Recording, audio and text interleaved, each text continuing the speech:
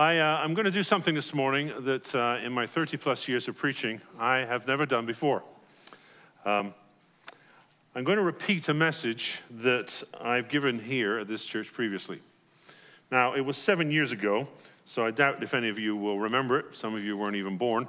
But it's not because I didn't have time to write a new one when Luke asked me if I would preach today. I'm preaching it again because it links in so well. It just dovetails completely with this whole series on piercing the darkness. And he's been talking about lights, being lights in the world, about making disciples as we go. But if we're going to do that, we first have to be disciples. We have to understand what that means. We can't share light that we've never received. So that's really what this message is about. During that strangest of years, 2020, when we were all in lockdown and wandering around with masks on for a year, I wrote my memoirs. I decided it's something which I was triggered by another book I read, back in the early 2000s. And it was something which kind of thrown around thinking I'd like to do it. Well, I had opportunity during the dead months of 2020. So I told my life story for my grandchildren and my children, talked about growing up in England, my school days, my faith journey, all the things that make up a memoir. And I included a variety of appendices at the back of the book, excerpts from journals I kept from like vacations we'd been on. I included all the quotes, the stupid and cute things that our kids had said when they were little, put all those in there. I'd put all the family tree history that my father had done, and so I included that in the book. And one of the appendices that is in there is this message, because I considered it one of the best messages I have ever heard. And I say that not because I'm tooting my own horn, because this is not my message. I mean, it is somewhat now, but this is a message that I heard Pete Briscoe give, the son of the late Stuart Briscoe.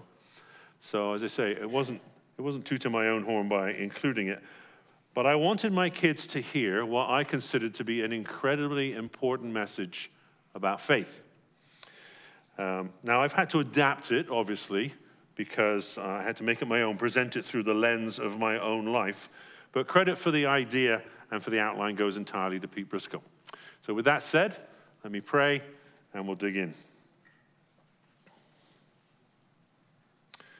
In the words of an old chorus I learned, thank you, God, for sending Jesus. Thank you, Jesus, that you came. Holy Spirit, won't you teach us more about his lovely name? Amen. Matthew 7, verse 13, Jesus is speaking, and he says, enter through the narrow gate, for wide is the gate and broad is the road that leads to destruction, and many enter through it. But small is the gate and narrow the road that leads to life. If you are a follower of the Lord Jesus here this morning, then you have stepped off the multi-lane highway of life that leads to destruction, and you have stepped onto what Jesus calls the narrow path, the narrow road. It doesn't have the neon lights and the pizzazz of the highway we've left, but the path is clear, it's well trodden. Many others have walked it before us. Nonetheless, any new path that we take is strange, a little bit unfamiliar, and sometimes a little bit scary, like walking through a path in the woods. The path is clear, but what's in the woods? Is there a bear out there? Am I going to, is it safe? And so there's always a little bit of uncertainty on this path that we're on because it's leading us, we don't know where. We don't know what twists and turns it will take in our life as we walk along. Well, I want you to join me in your imagination this morning as I walk along that wooded path, admiring the size of the trees, smelling the rich, damp earth. And walking along, I do what we all do when we begin a journey into the unknown. I wonder, where am I going to go? Where's it going to lead me? Now, years into my life, I can look back and say, I had no idea that I would be living, on both sides of the Atlantic twice. We have crossed back and forth twice, and it's like, well, who could have predicted that? Certainly not me. So there is this unknown piece to our path. And every now and then, the path forks, and we have to make a decision. And reaching a fork on an unknown path forces us to make a choice. Do I go this way or do I go that way? And unless you've got a map, you just guess. We go with our gut. Okay, something's telling me I should go this way, but you don't really know. But on our path through, this narrow path that we're going along, we reach this place, and then the fork in the road, and lo and behold, there's signs for us. And there's one that points to the left that says the pleasing God, and there's a sign pointing to the right that says trusting God. And we're like, okay, we have to choose between one of those two things. And I'm like, come on, what is this? I don't want to choose between pleasing God and trusting. I want to do both. And so, but I can't. I can't walk two paths at once. So I weigh it up, and I'm like, okay, I'm going to go this way. I'm going to go down the pleasing path because, well, I'm a Christian. That's what I want to do. I want to please God with my life. So that's where I head out. And I start down the path, and I've not gone very far before it widens out, and I catch up with a host of other people who are all going the same way as me. And I take this as a good sign, because I conclude that I must have chosen the right path. Otherwise, there wouldn't be so many other people going my way. And then when I round a corner, there's this big banner hung across the path, and it says, Trying Trail. And I think, I get it. Trying Trail. This is the path on which we try and figure out how to please God. That's what this path is. This is Trying Trail. I'm trying to figure that out, which is what I want to do. I want to please God. So I keep going. And a few twists and turns later, I am amazed when I come to a section of the path that is lined with booths, little tents, like a market. And there in the booths are tables, and there's people behind them. And they're not just selling stuff. They are there for the express purpose of offering advice on how to please God. And I think, well, how great is this? And there's people here to help me do the very thing I want to do. And the sign over the first tent says Bible reading. And I want to learn how to read the Bible to please God. So I go up to the table, and it's covered with every possible translation of the scriptures you can imagine, and then some. And there's Bibles aimed at every segment of society. There's Bibles for men and women and children and teens and college students. And there are people behind the tables, and they're eager to help me. And one tells me about a marvelous read through the Bible in a year plan, and gives me a little leaflet about how to do that. In fact, there's several of those. And so I get a little bag, and like you do, you go to a conference, you get a little bag, and you stuff these little pieces of paper in. And then there's somebody else in there saying, oh, there's this wonderful, marvelous plan about reading through the Psalms in a month. You could do it every month. And I'm like, oh, so I take that one, goes in the bag. And another one tells me how often I should be reading the Bible. Every day would be ideal, but more than once a day would be even better if you could do that. And then there's somebody who's telling me when I should be reading the Bible.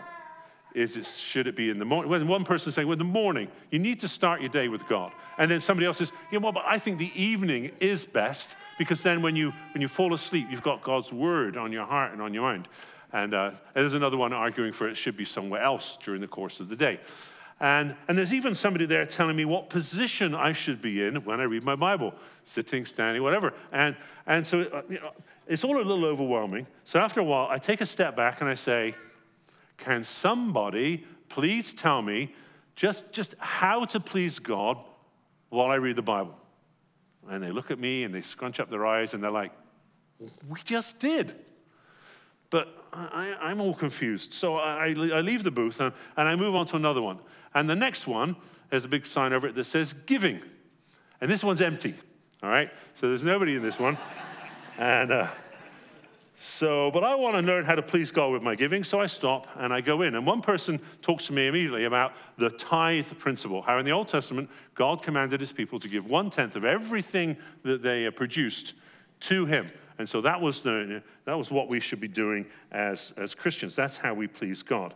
But then somebody else says, no, that was just the Old Testament. In the New Testament, it talks about tithes and offerings. So it should be more than 10%. So, but they didn't tell me if that was before tax or after tax. So I was a little bit unclear on that. And then there's another person who says, no, if you're going to be if you want to please God as a Christian in giving, you have to be a cheerful giver.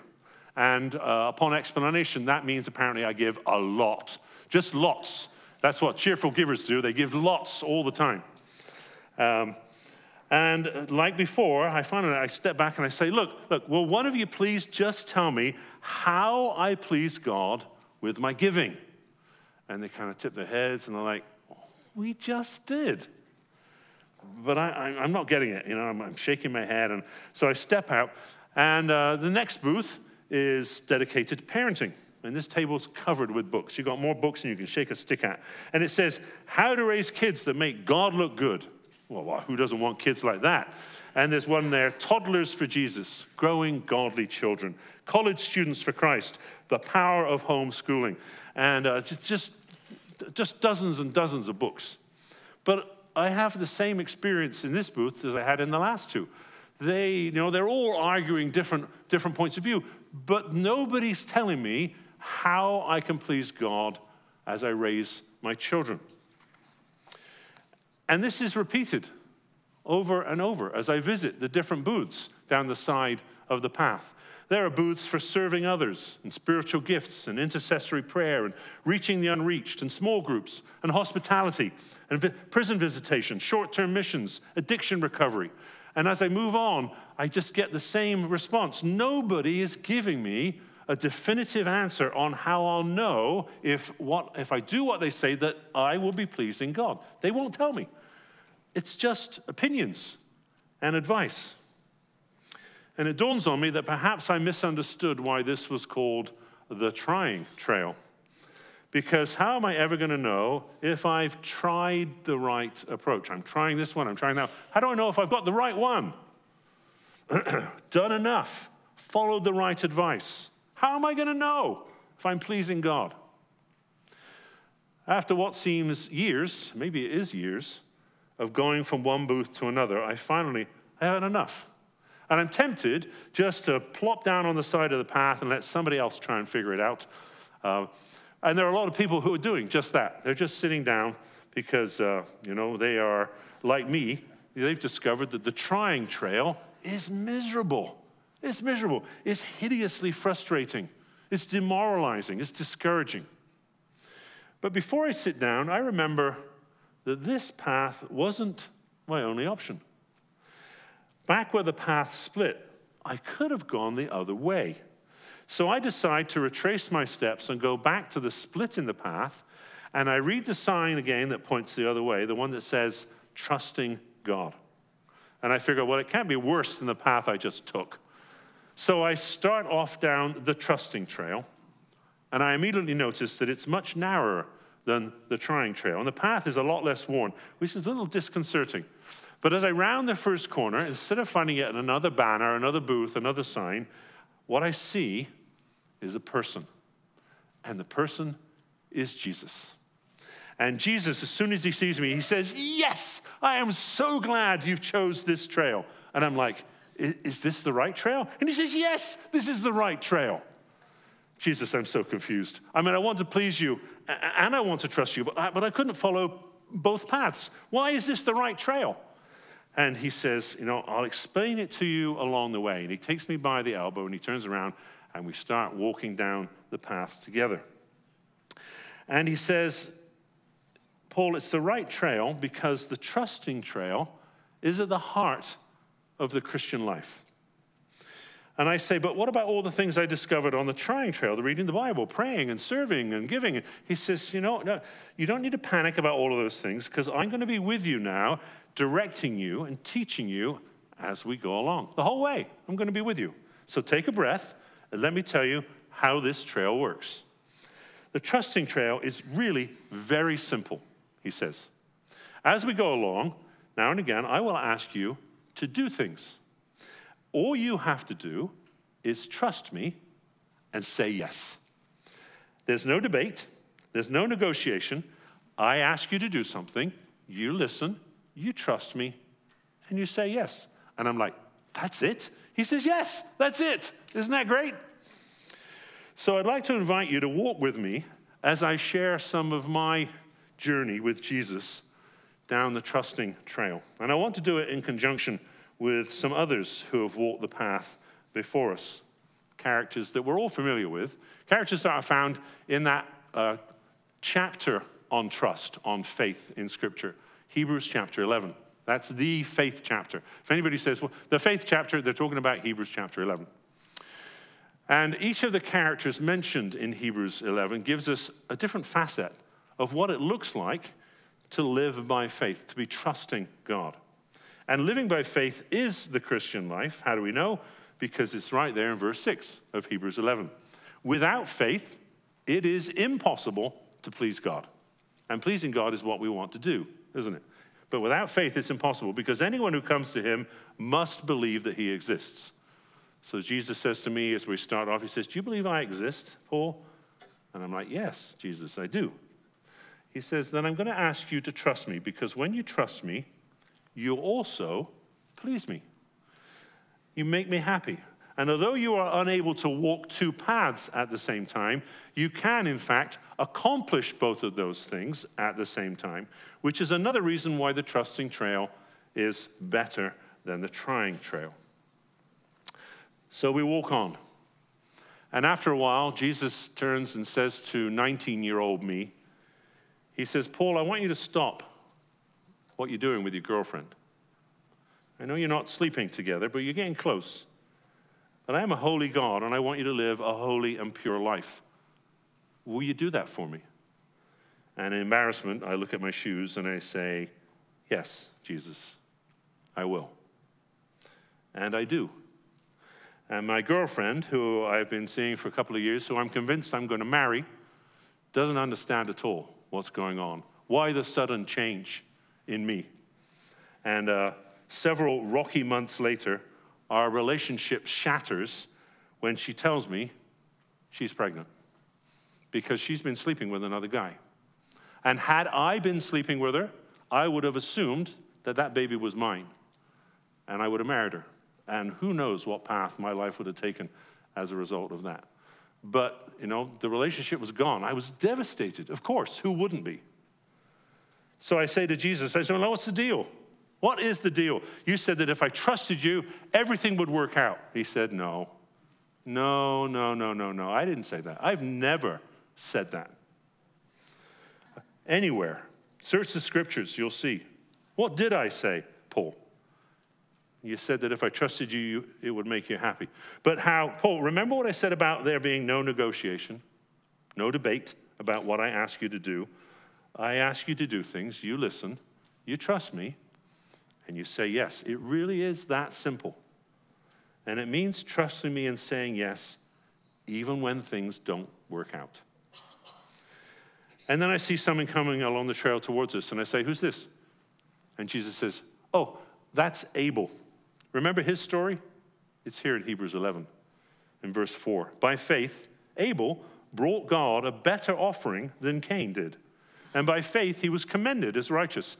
And when God spoke well of his offerings, and by faith, Abel still speaks, even though he is dead. Jesus said, I asked Cain and Abel to make an offering to me. Not that it was the offering that was important. It was their heart that was important. It's always their heart that's important. And Abel listened and trusted me, and he did what I said. He said yes, and he made an offering from his heart, and I was pleased with him. And it all worked out. Oh, wait, no, it didn't. It didn't work out at all for Abel. You say Cain did not make an offering from his heart, and he got so upset that his brother's offering was accepted and his wasn't, that he murdered his brother. I know there are a vast number of people who think that if they do what I say, everything will work out. But I never said that it would. And you don't have to read very far in my word to figure that out. So, Paul, I want you to trust me even when it doesn't all work out, because when you trust me, it makes me happy. You please me. Some of you here this morning are perhaps confused because maybe Jesus had asked you to do something, is asking you to do something, and you've said yes. You've trusted him with it, and it's not working out. And Jesus says, will you trust me with your job? When you don't get that raise, when you get let go after years of faithful service and they just axe you? Will you trust me when you're being singled out and treated unjustly? When you get injured? When it doesn't all work out? Will you trust me? To the parents, he says, will you trust me, even if your kids don't turn out the way you hope? But I want my kids to turn out well. Well, of course you do. We all do. But it's not our job to produce perfect Christian children.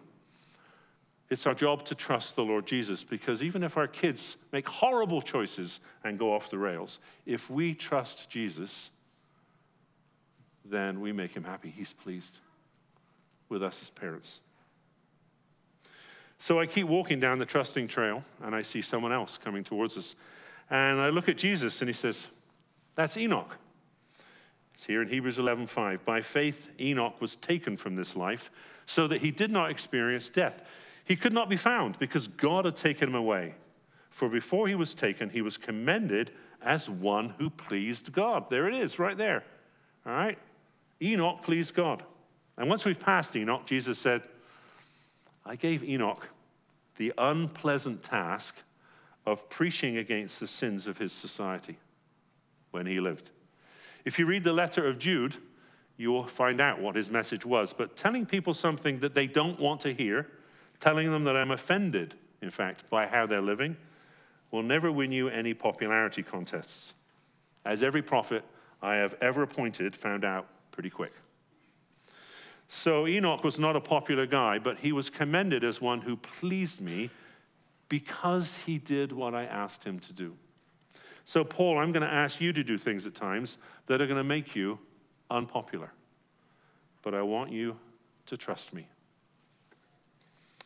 So later, Jesus says to my 23-year-old self, who's in the USA, visiting his fiancée, Carol, before going back to England to attend Bible college, which I really didn't want to do, but that's what God had kind of kicking and screaming. I'm like, okay, I'll go.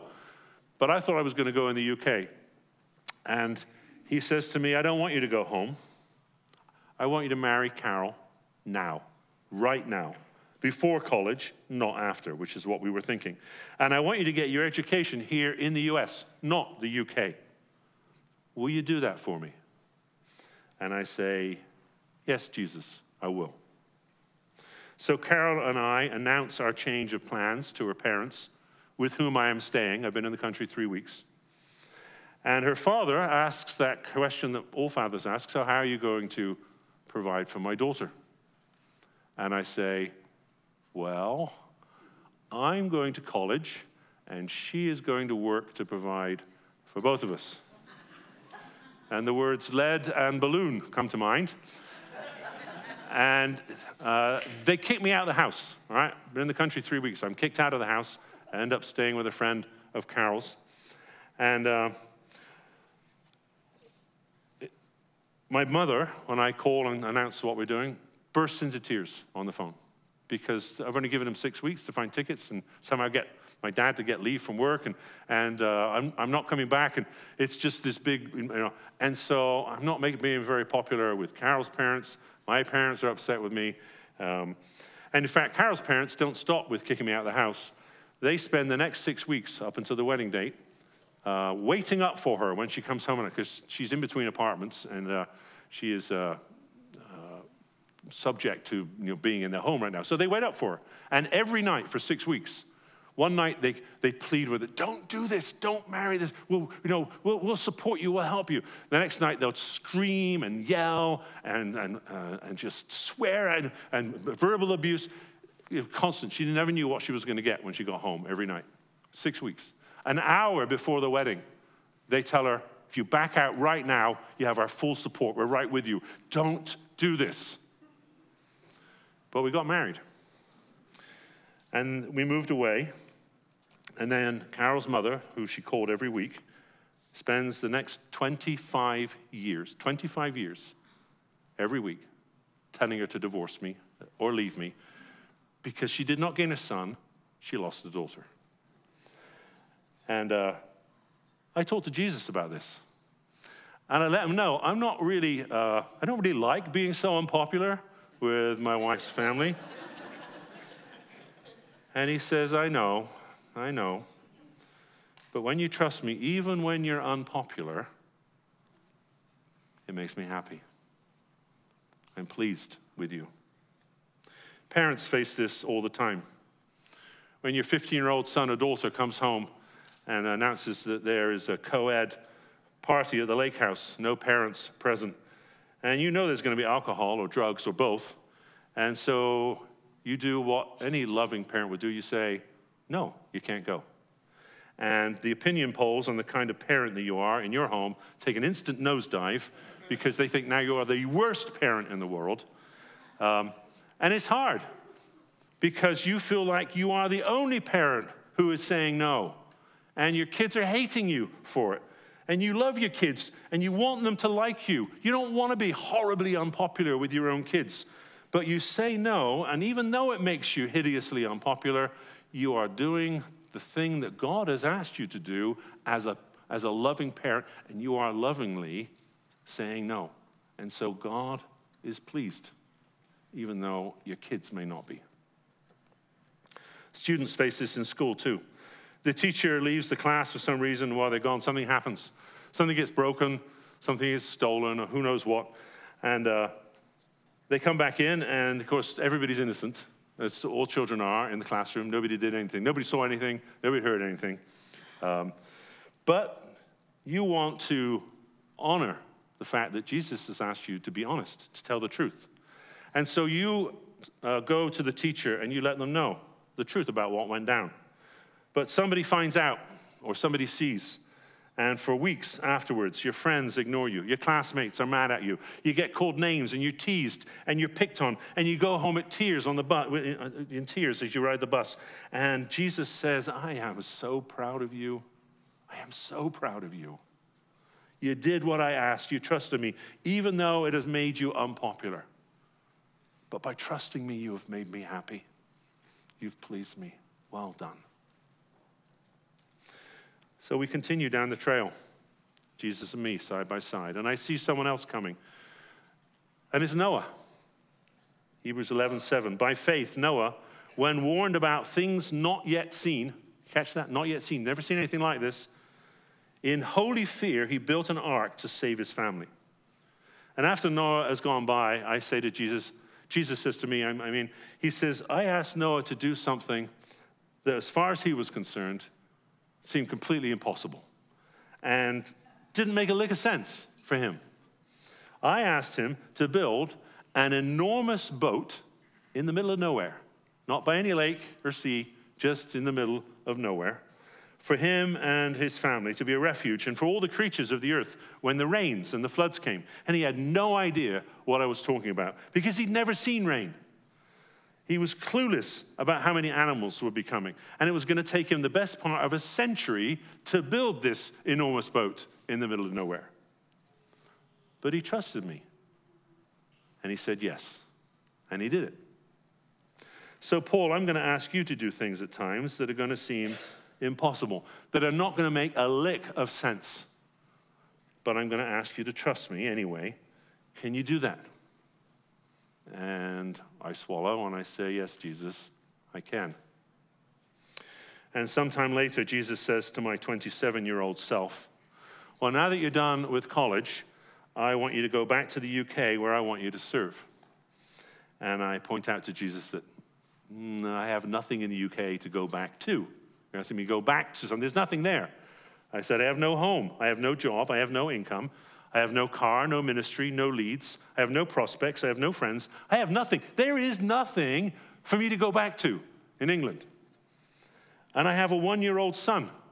And I have a wife who I need to support. And where do you want me to serve? Can you at least tell me that? And Jesus says, do you remember what I said you needed to do as we travel along this trusting trail? And I sigh, and I'm like, yes, I remember. No questions. You want me to listen, trust you, and say yes. And he just nods, and he says, Paul, I want you to trust me, even when it doesn't make a lick of sense. So we go back to England, and it takes the best part of a year before I land a job as a youth pastor at a church. And we moved 9 times in 11 months, living out of 2 suitcases with a 1-year-old. And it's the hardest 9 months of my life up to that point. But we always had somewhere to stay, we always had a roof over our heads, and we never went hungry. And God proved to be faithful. He gave us the necessities of life, even though it was miserable. And moving that often with a little kid is difficult. But he proved himself faithful. So we continue down the trail, and we round a bend, and I see Abraham coming towards us. I don't know how I know it's Abraham, but I do. And we read in Hebrews 11:8, by faith Abraham, when he called to go to a place he would later receive as his inheritance, obeyed and went, even though he did not know where he was going. And Jesus says to me, did you catch the key words there, Paul? Abraham obeyed me and went, even though he did not know where he was going. Sometimes I'm going to ask you to trust me, even when you don't get all the details. And I'm like, but I like details, Jesus. I really do. I love the details. He says, I know, but you don't need them all. I want you to trust me even if you don't have them, because when you do, I know, it makes you happy. All right, there you go, he says. And so sometime later, Jesus turns to 39-year-old me, who is now still in the UK, and I'm now pastoring a small church to which I am wholeheartedly committed, that I love. I love the people. I love the community. The church which has grown 50% in the last 4 years, from 60 to 100, because churches in England are small. And he says to me, I want you to take your wife and your 3 boys, and I want you to move back to the US. And I'm like, wait, what? But I thought I was going to be here for 20 years. I'm committed to long-term ministry. He says, I know. It doesn't make any sense, Jesus. They're going so well here. He says, I know. And it's going to make me really unpopular with the elders and the congregation. And my kids aren't going to want to be plucked out of school. He says, I know. Really? Really, this is what you want me to do? He says, yes, it is. Well, this is so huge. I'm going to take some convincing on this one. So we arranged for the kids to be taken care of, and Karen and I fly to the US for what we call our spy mission. Like Moses sent spies into the land, we come to spy out you people to see. Basically, is this where God wants us among these hostiles? No. Is this where God wants us to be? Are we completely out of our mind, or are we really hearing from God? And God did give us some details. Carol got offered a job on day 3 after we arrived in the country. Offered the same job she'd been doing when we were in college, which was working for State Farm, selling insurance. Day 3. Now, we didn't know at the time, but when we get back, we find out we have to have proof of income for anybody even consider allowing us to come back into the country for U.S. Customs. So she got offered a job. Brian and Mary Stanky said we could live with them when we first arrived for as long as we needed to stay there, all 5 of us, because it was them and they had a big enough house and we could do that. We were given an old car. It was a 1998 Oldsmobile, but it was somebody I never met said, if you come, you can have this car. I'm like, okay, somebody's giving us a car. We got the kids were given a place in a local school. Normally, you have to live somewhere first so that you know what school you're going to be in. But we met with the area superintendent, and he just broke all the rules and said, yeah, your kids can go there. Wherever you end up, that's fine. We're like, well, okay. So there were some details that were given. So we flew home, convinced that we were hearing correctly, and we let the church know that in 6 weeks we are going to be up and moving and going to the U.S., which created all kinds of issues for us. And the miracles that God had to perform to actually get us here is a story for another time. But the main detail we weren't given was what I was supposed to be doing. But of course, I'm thinking we're stepping out in faith. We listen to God, and so there's going to be a silver platter, and he's going to, here you go, Paul, here is this wonderful high-paying job in ministry somewhere, and you can serve. Yeah, that didn't happen. But then if you go back and read the story of Abraham, it didn't happen for him either. He leaves his home and his family and his people, and he goes off to this land that God's going to tell him. And then when he gets to Canaan, God says, hold it. So look around. This is it. You're here. Well, it was full of other people, and there was a famine in the land. And he's like, this is it, So, yeah, arriving and then not having everything served up on a silver platter is kind of consistent with the way God works. And I thought the 11 months when we went back to the UK were hard. For the next 3.5 years, I worked 2 or 3 part-time jobs, trying to, figure out, why am I here? I had ministry irons and ministry fires. They all fizzled out. Nothing materialized. Some churches kept me stringing along for a few weeks. I had one iron in a fire for a year, and it just fizzled out. But during those 3.5 years, the long, dark night of the soul for me, it was horrible. I learned to trust God in a new way. Because every time this part-time job was ending, I chauffeured, I painted, I worked at UPS, I did all kinds of stuff. Every time this job ended, another one would just pop up. And even though before we knew it was coming, we were panicking. This one's ending. What am I going to do next week? Because this one ends on Friday. And then God would provide. And so after 3.5 years, I stopped panicking because I realized God's my employer. It's not this company, this person. God is the one who is my provider. And he provides through this person, that company. But that may change. He's the one who says, I'll provide for you. And like he did for that 11 months where we didn't have a home, moved around, living out of suitcases, he still provided for us. And he did it again for that period.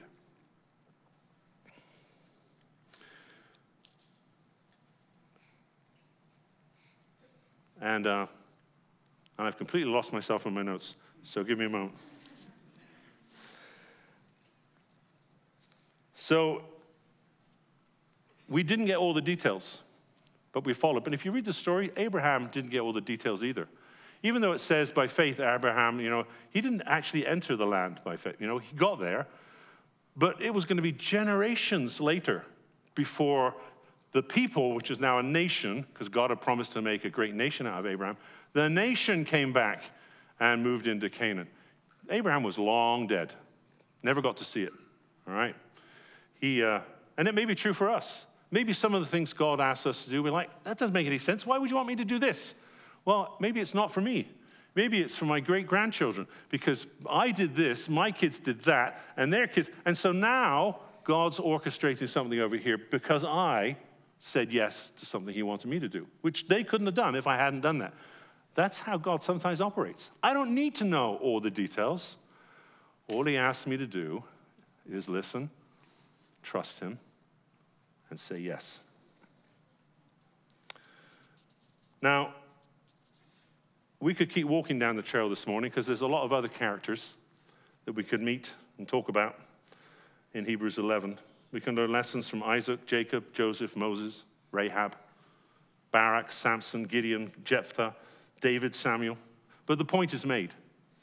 Although we may learn different lessons from each of them, the one thing they all have in common is they all said yes when God asked them to do something, and they trusted him.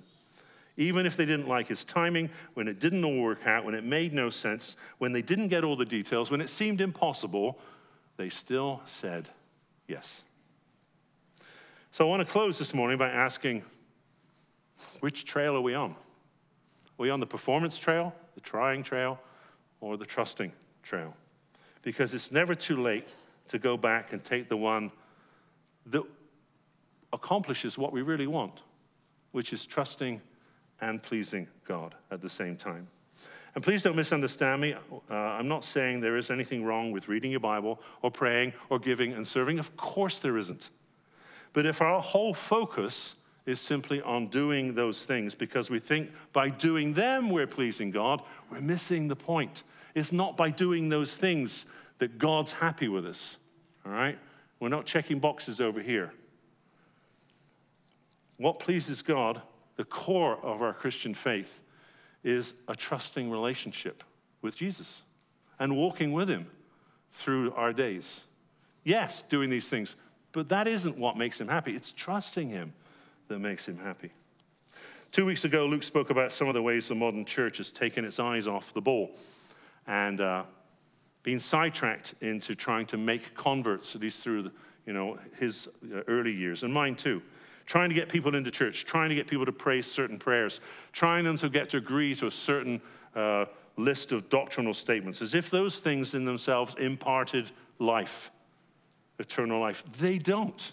Saying words on repeat after me, that's not giving you eternal life. It's the relationship that gives you eternal life. Remember what Jesus said to the Pharisees of his day? They knew their scriptures, all right? Forward and backwards. He says to them, you study the scriptures diligently because you think that in them you have eternal life. These are the very scriptures that testify about me. Yet you refuse to come to me to have life. So there's nothing wrong with the scriptures, but we don't get to know the scriptures so we can say we know the scriptures. They are to lead us better in our relationship with the author of life. Because, life is only found in one place. Light is only found in one place. And Jesus never told anyone to go shed light by doing witnessing, which is what was drummed into me like it was into Pastor Luke. And for good reason.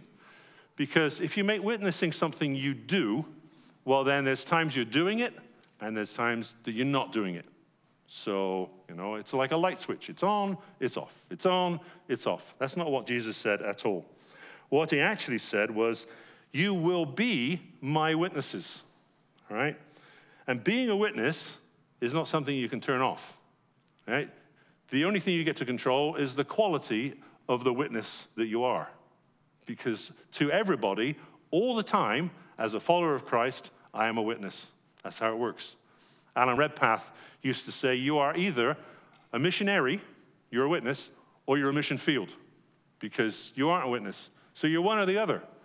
But if you are a follower of Christ, that's what you are. So what kind of witness am I? And in order to be a better witness, in order for the light of Christ to shine brighter in me in this dark world, I have to remain vitally connected to the source of that light, Jesus himself. I have to be grafted into the vine so that his life can flow. It's not about me, it's about the vine. It's not about my light, even though Jesus said, you are the light of the world. Any light we have is his. It's just a reflection. All right? It gets bounced off us, if you like. He rubs off on us, you see. Moses' face shone after he spent time in God's presence and he came down from the mountain. And that principle holds true for us as well. The goal is not to end up with a glowing head like a nightlight, okay? That's not the goal. It's to be recognizable as disciples, as apprentices of Jesus. And that's what the early disciples were. If you read in Acts 4, when Peter and John are in the temple and they're speaking, and the authorities, the Jewish authorities are saying, when they saw the boldness of Peter and John, and they perceived that they were uneducated common men, in the Greek, without grammar and idiots, all right? These are nobodies, but they recognized that because of the way they spoke. They wondered, and they recognized they had been with Jesus. There was something about them that made these people reckon they've been with Jesus. Well, that's the kind of life I want. And I'm guessing that's probably the kind of life you want too. I want other people. That's the witness piece. I want other people to see something of him in me. Not so that I can, get my halo shined, but that's what I've been called to do in the life of faith. Reflect the one that I'm following and walking with. To get there, we have to learn to trust him. To listen, to trust him, and say yes. Because when we do, it makes him happy. So, as we pray, as we turn to prayer, I'm going to say, is there anything that Jesus is asking us to say yes to this morning? I'm remembering what path we're on. That's the first question. But is there anything he's asking us to say yes to? So I'm going to give you 30 seconds of silence and invite you to just press your ear to the door of your heart and listen in to see if there's anything that Jesus has been trying to get through to you that we need to respond to and say, I've heard, I'm going to trust you, and I'm going to say yes. So let's take 30 seconds to do just that.